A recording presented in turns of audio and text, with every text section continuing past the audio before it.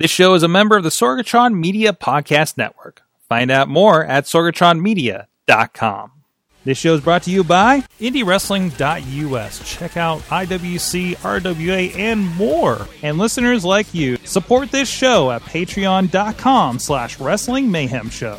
Hungry, spark, but I ain't starving yet. Paying for the pain, cocktail bar set. Never said I was a gangster or thug, but I'm an animal. Feeding for the taste of the fly. Hey guys, it is the Indie Mayhem Show. I'm Mike Sorg at Sorgatron on the Twitter here in the Sorgatron Media Studios here in Pittsburgh, PA. Alone, of course, physically. Actually, that's not true. Producer Missy's hanging out in the back, but we're just quarantined together, so it's all good. But with us, and actually, the first time I think I've had this gentleman remotely, because every time he's insisted on being in the studio or in person the few times that we've interviewed him on this show and Wrestling Mayhem Show. Back with us because he's got a project I hope you guys are going to check out. I'm carving out some time to make sure I watch this when this releases here in a day. Magnum CK on the line with us. How you doing, man? I'm doing well, considering all the circumstances. But, the main reason I like to come to your studio is not just for the live energy, but because first-time guests always get that tote bag full of souvenirs, and I keep trying to act like I never got one before, so I see how many I can get. Yeah. We have that problem. Yeah, it involves coupons for the taco stand, Slice on Broadway, and a me bobblehead, apparently. The Sorgatron Media bathrobe is my personal favorite. Yeah, exactly. We were just talking about beforehand. I think we talked with you shortly before your retirement. So what have you been doing with your non-wrestling time? I've just been staring at the wall and sometimes the ceiling. No, actually, up until this quarantine thing really grounded, everybody, but I really it was a wild adjustment because I'm pretty much nonstop. I think after leaving active wrestling, I kind of overcorrected, and I think my therapist would probably agree that I probably overdid it with a bunch of other things. Mm-hmm. And by the end of it, 3 or 4 months after I left wrestling, I had 4 jobs and was doing all these shows and stuff. So this quarantine has been a good reset button because I'm like, oh yeah, this is my house. I can unpack. We've only lived here for 2 years. Oh, very, very familiar with that. It is actually kind of funny because I just watched the Edge documentary that WWE just put out, and it sounds like have you watched that yet? Yeah, I loved it. It sounds like the same thing because he just kind of said, okay, what's the next thing, and rolled into and very, because I know you have the bug and you're very involved in acting as well, so that had been very relatable for you. Well, yeah, absolutely. And one thing that made me laugh about that documentary was when Edge, I think he did an interview 2 or 3 weeks or whatever it was after he retired, and he was talking about doing some auditions, and he's like, yeah, but I'm not an actor, I'm not going to go out and be an actor and do all these things. And then the next he's in every show and booking all these jobs. And I laughed because I can relate to that, because it's I'm going to take some time. And then a week later, I'm overcommitted and I'm late for appointments and I'm running behind for meetings because I've done too much. But it's a good point though, too, because even this documentary, like you said, is coming out tomorrow. We were taking our dogs. My wife and I were taking our dogs on a walk, which is basically all we get to do now. And I was telling her, she was like, "Man, tomorrow's your birthday, and the movie's coming out. Are you excited?" And I was like, "I forgot about it. I know I've been editing it, working on it, promoting it, doing all that stuff, but I was like, oh yeah, because in my mind it's done and it's out there now. And what now? What's next?" Mm-hmm. And I can relate to that feeling. So last time we had you on, because I had discovered Marking Out, your first documentary, and then later connecting the dots after meeting him, oh, wait, that's you. And oh, wait, your friend is that T-shirt guy in that. Yeah. So from what I understand, this was supposed to be kind of a spiritual or direct sequel to Marking Out. I believe early discussion, this was kind of referred to as a Marking Out too. That was the plan. And, you hit on something else, which is I have this strange, chameleon-like person, physical personality where if I grow a beard, people are like, "Oh, I didn't even recognize you." Or if a couple years go by and I've dropped 20 pounds or something, I look like a different guy. So that happens a lot where people have seen Marking Out And then they're like, it took me like 3 years to realize that you were that guy. Yeah. Yeah. So this movie, we were, Mike Rhodes and I made that movie, and we made Magnum's Opus. But originally, it was supposed to be Marking Out 2 with the tentative tagline or the subtitle of Magnum's Opus, just because we thought it was a neat little title. And I was just going to be a part of it, like a small part of it, really. I mean, it was going to be like, hey, remember we did this fun, quirky documentary about wrestling? Well, Chris went back to wrestling, and hey, let's look at him, and he's an AIW tag champion now. That's fun. And then we were going to follow all kinds of other people, and I was just going to be like a small part. And then I got really popular in Cleveland, and then the whole injury thing happened.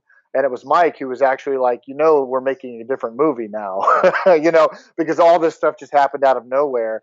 And we have so much footage from other things that just didn't really fit into this project anymore that we could easily use, to release online in the future or for another project altogether. So we just had to roll with it. We had to yes and the situation.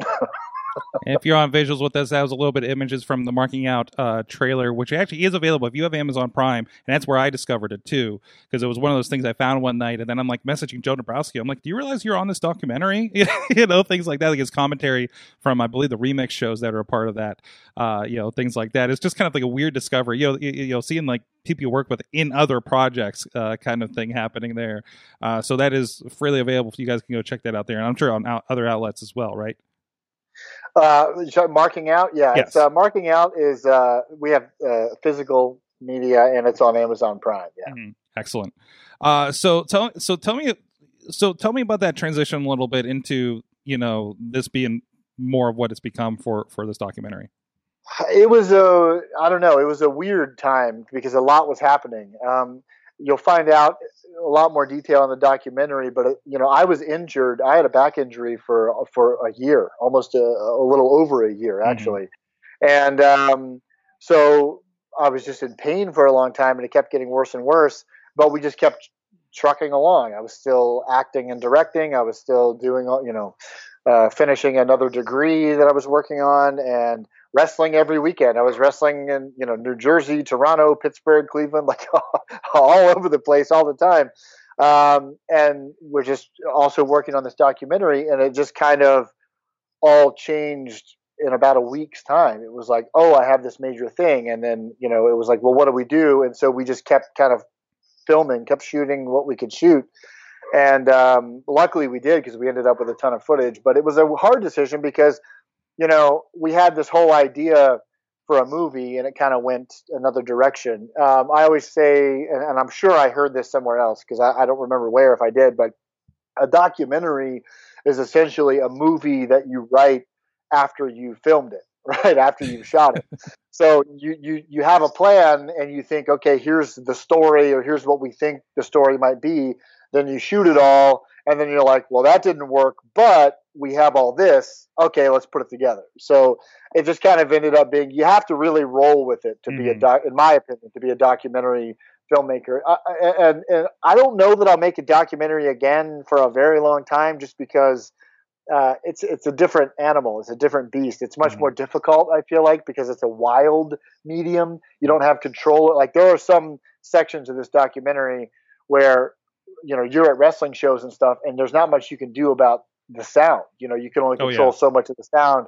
So that drives me, as a sound person, I'm a radio and sound person, it drives me crazy. And I can't tell you how many dozens of hours I spent trying to get it all perfect. And it was just like, you have to be like, what that scene is, what it is. We're at a wrestling show. We're going to throw some titles in there and just subtitles in there and just move ahead, right?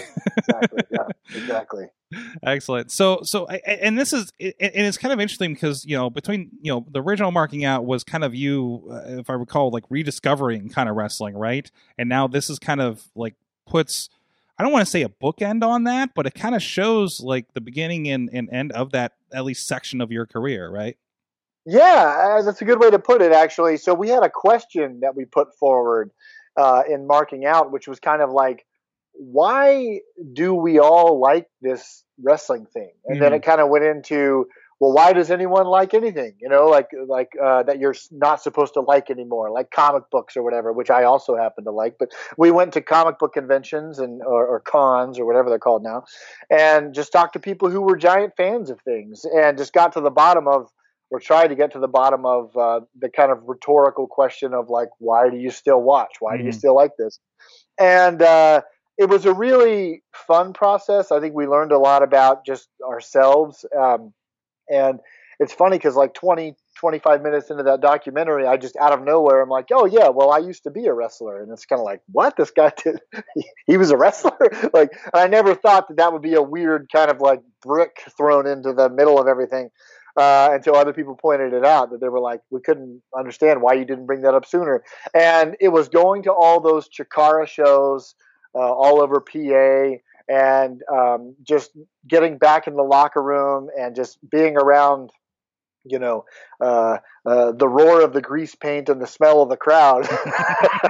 That kind of made me think like, man, that kind of lit that fire. And I talk about it in this new documentary a lot, extensively. My wife talks about it, where I just kept talking about wrestling, and she was like, well, why don't you just go try it again? And I didn't.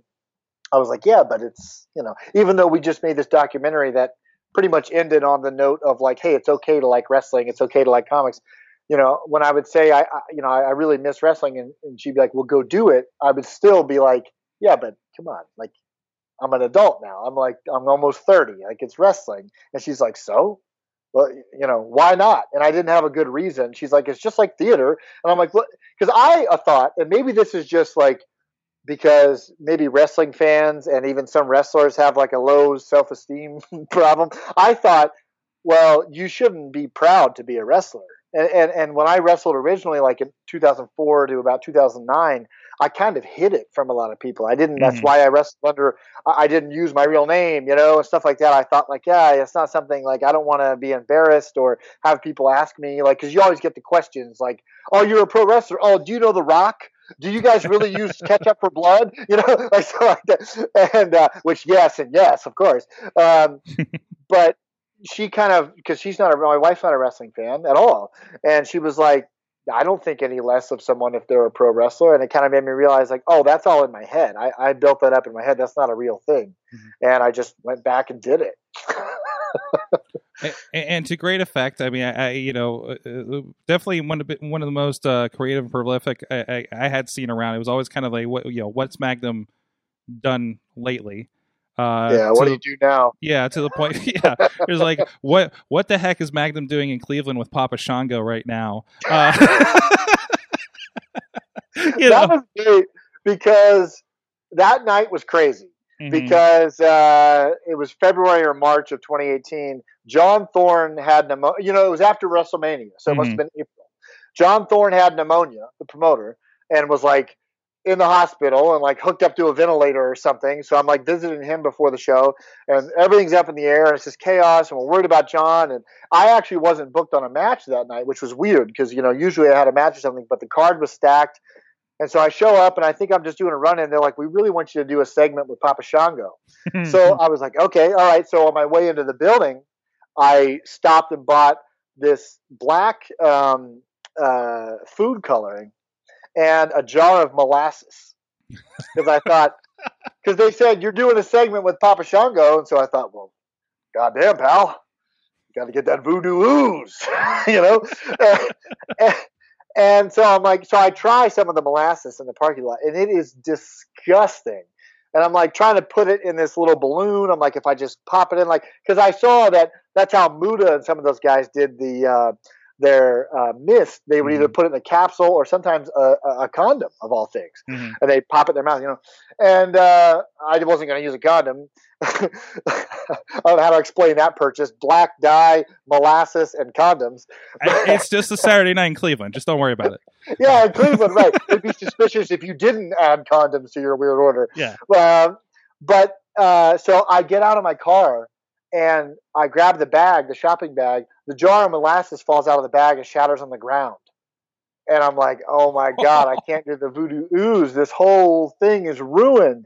And when I got to the back, Frankie Flynn was like, "Hey, I found these black blood capsules. I only got 3 of them. You think we could use them?" And I was like, "Yes, give me one of them." And Papa Shango was the coolest guy. So like he did the first half of the show as the Godfather. Mm-hmm. I don't want to smarten anybody up. I don't want to spoil it for anybody, but it's the same guy. And so at intermission, I'm supposed to find Papa Shango and talk out our segment. And I'm like, oh, this is cool. Like, I'm not nervous, but I'm like giddy because I'm like, oh my God. Like, first of all, I love wrestling and I love to wrestle. But if you have a night off where you're just doing a segment, you're never more relaxed because it's like, I don't have to worry about remembering anything. Like, I can just go do a promo. Like, oh, so I'm having a great night. And so I'm like, all right, well, where's Papa Shango? Like, we think he went to the bathroom to do his makeup. So I walk in and he's standing in front of the mirror and he's just putting on the classic Papa Shango white makeup. And it's like one of those things where he sees me, I see him, and it's like I don't know what to do because I'm like, it's 1992 again in my mind. So I'm like, hey, Papa Shango. And he's like, hey, man, how's it going? I'm like, you ready to talk out our segment? And I'm like, I can't believe this is happening. And then he was just like, yeah, whatever you want to do. He's a super nice guy. And he's like, I'll say, Baleg Day. And then you just act like, you got voodooed. And that was it. I was okay. Amazing. And I got all this international press, and I got articles written about me because of it. It was wild. It was fun. That's awesome. I know you were doing a game show thing here in the area for Rise with Lewis the Nerd. We were actually just talking about it briefly because I don't know if you know, he just lost a Loser Leaves Rise match and he's heading out to Indiana. And you were a big part of that going on there. And I think one of the fans got involved, Bradley, for a moment. Yeah. Yeah, he tried to win the game. He tried and failed. But, so I had all these ideas. Yeah. My whole thing is always to try to go a different direction from everybody else. And sometimes that's good and sometimes that's bad. But I've always liked 70s game shows. And I was like, well, how funny would it be just to have this game show wheel and turn it into a whole thing? And really where the idea came from was a guy, one of the maintenance guys where my wife works, used to come to some of the local wrestling shows. And he made a big, custom game show wheel for something they have at where he works, and he just made me one for free. And he's like, and so we just made the whole thing. And I was like, why not? No one's doing a game show wheel that I know of, and it was fun. I mean, it ended up being pretty cumbersome to carry around, but a few months after that is I wasn't wrestling, but I still have it. I just moved it around in my basement, and it's still here. And that's the whole thing, is just try to do something to be different. And I know it annoyed a lot of people, not just in the crowd, but all my weird ideas until people trust you. And this happened at AIW. I was very timid at the beginning. And then I started to get more confident and started to believe in myself a little more. And then I would throw out my wild ideas. And at first people were like, oh man, I don't know. But then once they see that you're over and that it's getting over, then you can pitch anything and get away with it. And sometimes that's even more trouble.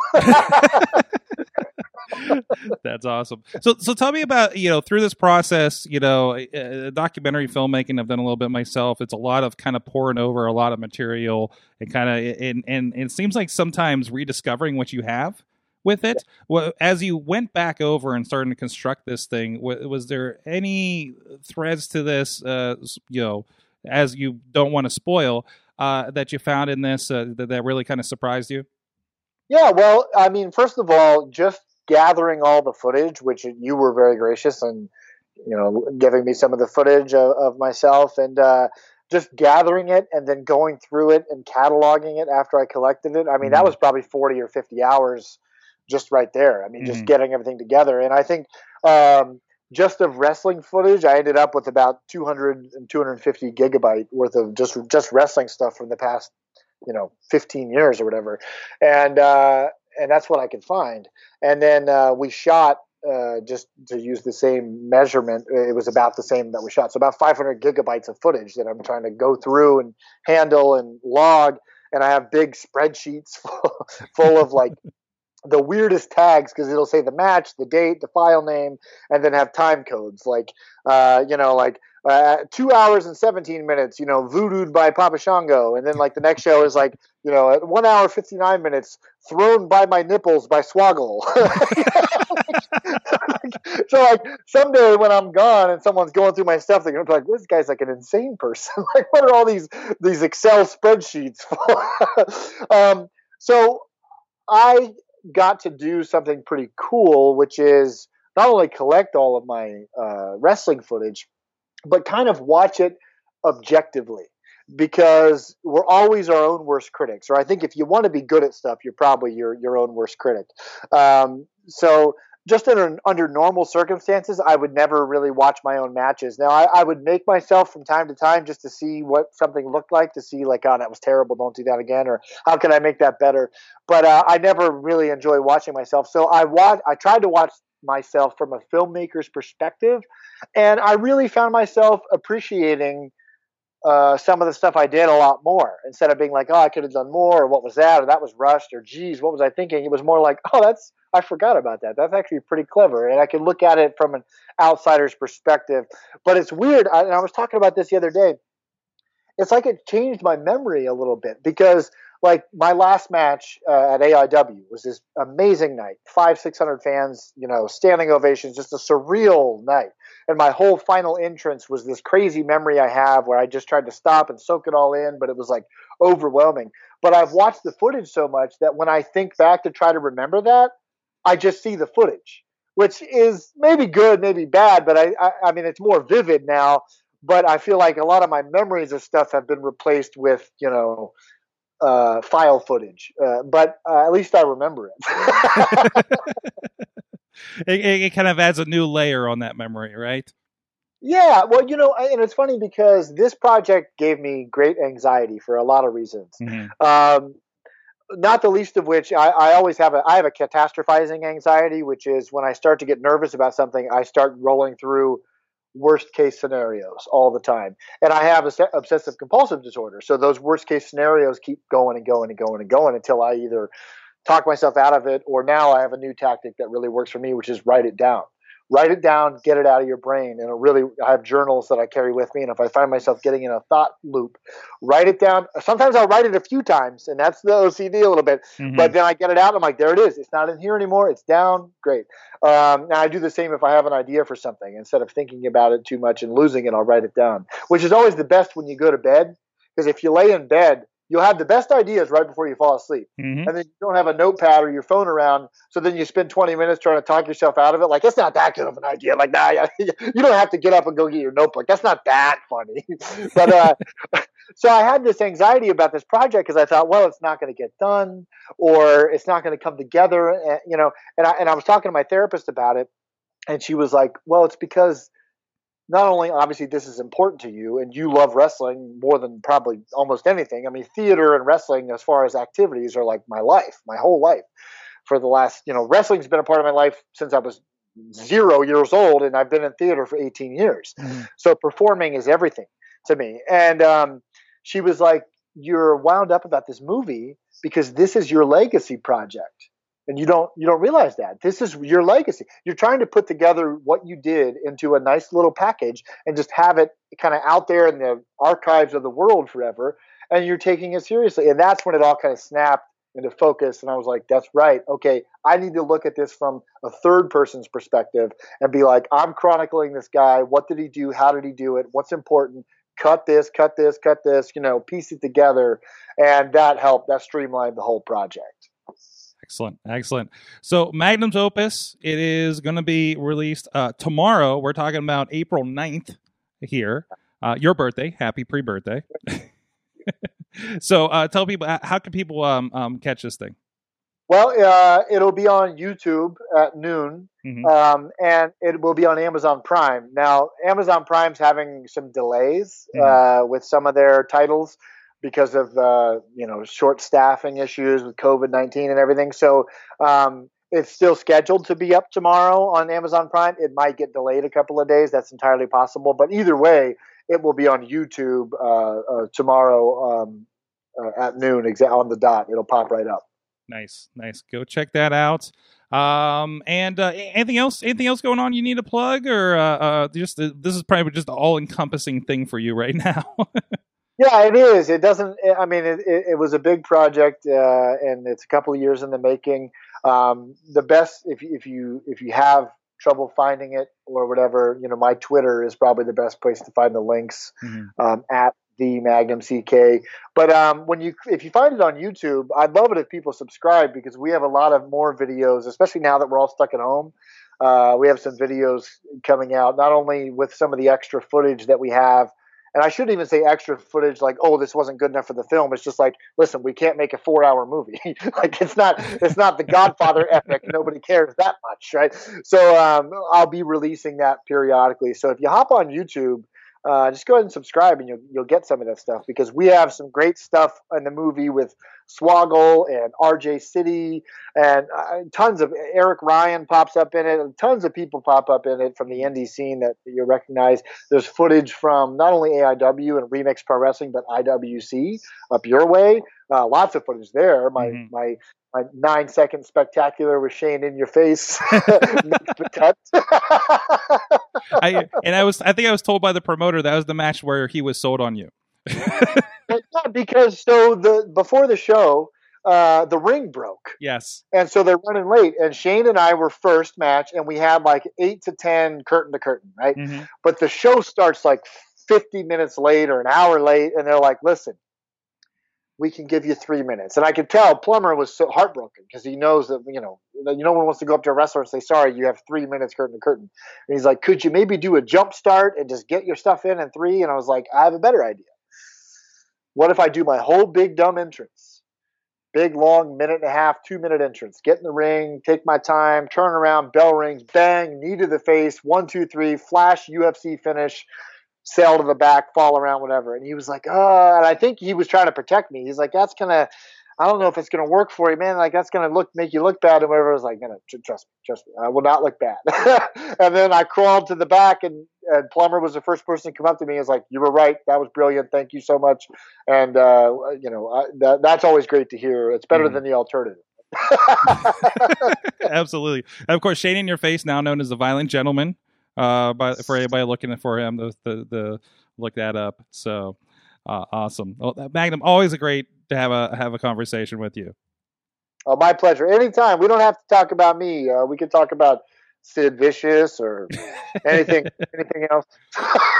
Well, we've been doing these. We've been doing these calls where it's just we're catching up with people to see how they're coping for this show. So you're actually a rare interview that we're doing during this time period. So I'll let you know when the times. Maybe you can pop in if you're not busy. Yeah, and just not to spoil it, but I've been coping by watching Sid Vicious matches. So perfect. Because it could be worse. Hey, there's plenty of back catalog to catch up on, right? Or revisit, or whatever the case may be. Or if that's not your case, hey, Total Bella's just started again. So there you go. Brizoodle. Thank you so much. The Magnum CK on the Twitter. Go. I'm remembering to put the in front of it because I haven't tagged one of his matches in so long. But go check it out. Check out the documentary. Like I said, I've carved out some time tomorrow so I can go check it out myself as soon as it drops there on YouTube. And please support indie wrestling in this time. We have a page over at indiewrestling.us with several wrestlers and tagging their Patreon pages, their pro wrestling tees, whatever the case may be. A lot of the friends of the network, and we're gonna go double check. I'm not sure if it's on there yet, but Magnum CKs will be on there here by the end of the day here. So thank you so much, and please support them. Please support independent filmmaking as well. We'll see you guys next time.